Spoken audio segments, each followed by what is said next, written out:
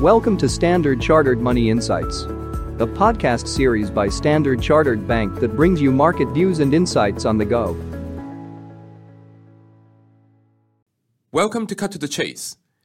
Today is Wednesday, the 23rd of August. I'm Daniel Lam, your host for the podcast. Today, we're going to take a deeper look at Indian equities.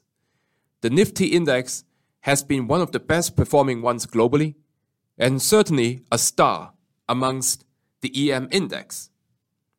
Indian stocks have been benefiting from strong foreign portfolio inflows. However, can they escape from the increasing global risk-off sentiment?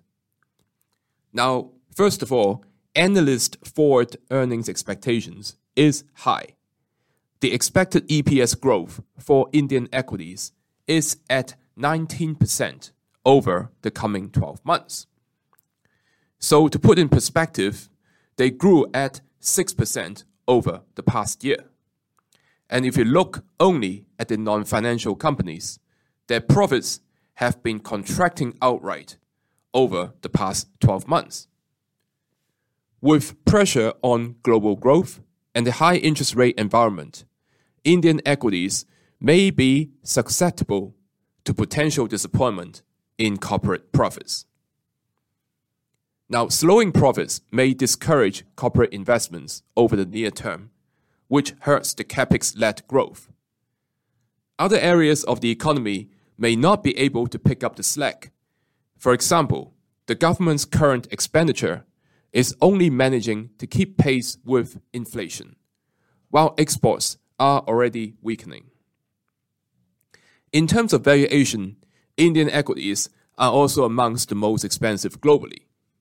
So for example, relative to their own history, they are more than 1 standard deviation expensive, and also 1.3 standard deviation more expensive versus the EM index. However, over the medium term, the Indian economy does have solid fundamentals. Its growth is predominantly domestic-driven, which makes it much less vulnerable to the slowdown in Chinese growth, something that most other EMs have been suffering from.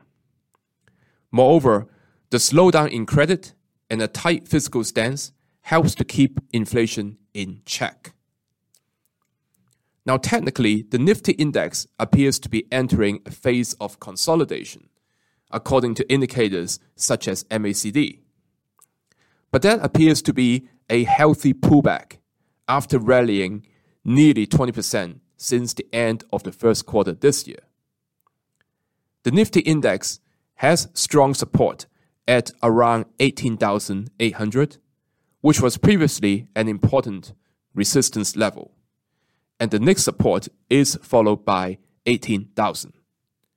At such levels, it would be interesting for investors to be looking to add to Indian equities. That is all from me for today. As always, if you enjoy this podcast, please don't forget to rate and like it.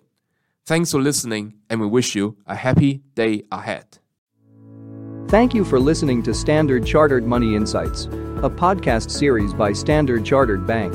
For more details, visit Market Views on the Go on our website or click the link in the description.